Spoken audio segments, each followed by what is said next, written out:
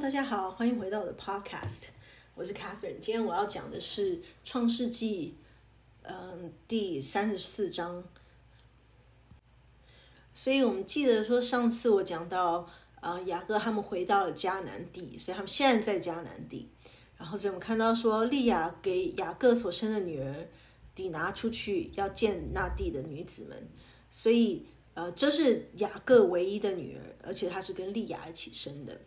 然后呢，那地的主西魏人哈摩的儿子示剑看见他就拉住他，与他行淫，沾入他。所以他的意思就是说这个地的主人，然后呢就等于是当地的地主了，或者是在那边或是一方之霸就对了。然后他的儿子几乎就是有点王子的身份，那所以他当然就觉得说，他看到谁他喜欢谁，他就把他带走，然后就等于是强暴他了，因为他没有问那个底拿的意愿。那这个字圣经上面所指的是也是这样子，不是说他们是两厢情愿的 ，OK？ 因为有一些书或有一些电影把它拍的好像是两厢情愿，其实没有这回事。那我们在这一章，我们其实看到的都是人之间的事情，我们并没有任何的一段是讲到关于神有说什么。然后所以第3节他说，示剑的心系恋雅各的女儿底拿，喜爱这女子，甜言蜜语的安慰她。示剑对他的父亲哈摩说，求你为我聘这女子为妻。所以我们看到说他其实是喜欢这个女生，但是他并没有把他的意愿他没有真正的去尊重他的意愿，然后就这样子沾入他。所以我们看到说其实在很多的关系当中，如果对方没有在乎你的意愿的话，这也不是一种真正的爱，就对了，这只是一时的冲动。然后示剑对他父亲哈摩说，求你为我聘这女子为妻。那雅各听见示剑沾入了他的女儿底拿，那时他的儿子们正和群畜在田野，雅各就闭口不言，等他们回来。所以雅各这个时候其实也没有说什么，因为肯定是不开心的，但是他也不想要把事情闹大。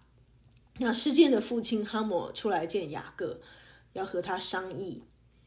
那雅各的儿子们听见这事，就从田野回来，人人愤恨，十分恼怒，因示剑在以色列家做了丑事，与雅各的女儿行淫，这本是不该做的事。然后所以哈摩和他们商议说，我儿子示剑的心恋慕这女子，求你们将她给我的儿子为妻。你们与我们彼此结亲，你们可以把女儿给我们，也可以娶我们的女儿。你们与我们同住吧，这地都在你面前，只管在此居住，做买卖，置产业。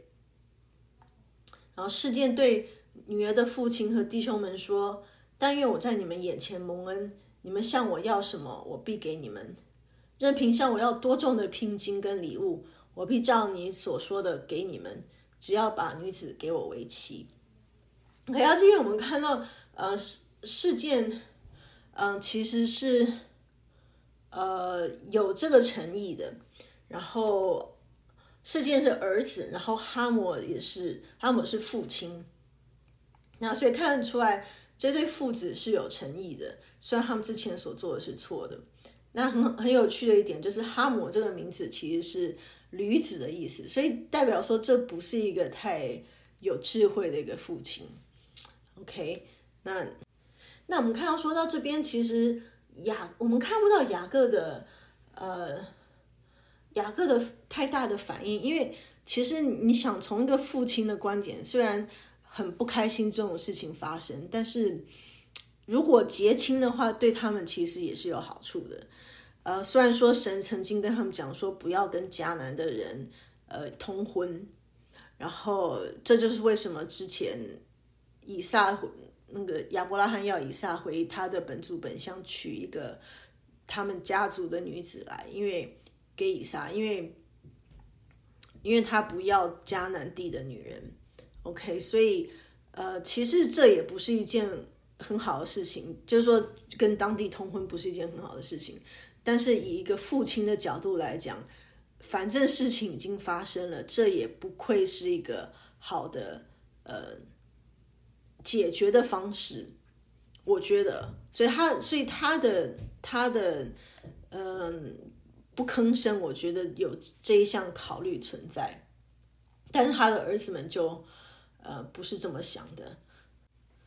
第13节他说，雅各的儿子们因为事件沾入了他们的妹子底拿，就用诡诈的话回答事件跟他的父亲哈姆，对他们说，我们不能把我们的妹子给没有受割礼的人为妻，因为那是我们的羞辱，唯有一件才可以应允，若你们所有的男丁都受割礼，和我们一样，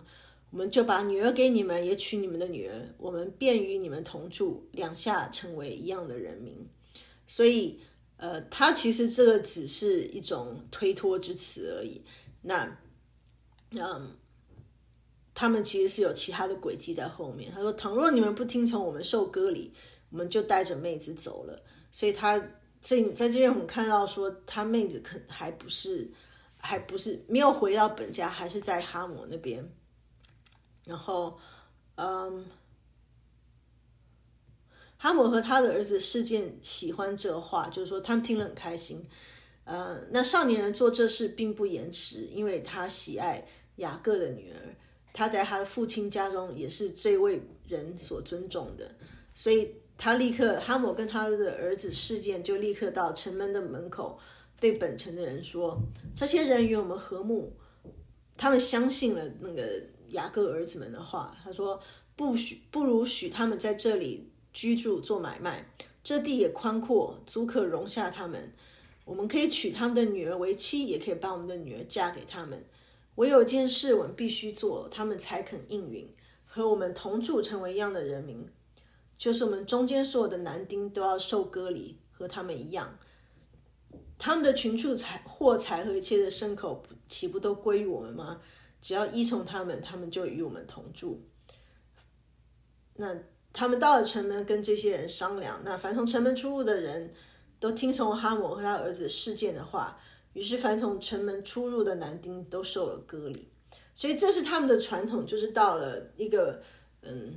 公众的地方，跟当地的比较德高望重的人讲一些重要的事情，就是开一个会就对了。那所以他们也就听了哈姆的话，因为他是当地的主人。然后所以等到第3天众人正在疼痛的时候，雅各的2个儿子，就是底拿哥哥西缅和利未，所以这2个是主要的主谋，因为他们是跟底拿是同父同母，其他是同父异母的兄弟，但是其他兄弟应该也有去，然后各拿刀剑，趁着众人想不到的时候，来到了城中，把一切男丁都杀了，然后用刀杀了哈姆他的儿子事件，把底拿从事件家里带出来就走。所以我们看到说，这个时候底拿还在事件的家中。那雅各儿子因为他们的妹子受了沾辱，就来到被杀的人那里，掳掠那城，夺走他们的羊群、牛群和驴，并城里田间所有的，又把他们一切货财、孩子、妇女各房中所有的都掳掠去了。雅各所以在这边我们看到说，本来是只是一件强奸案，结果变成了杀人案。 OK， 然后所以在这边我们看到雅各的反应，那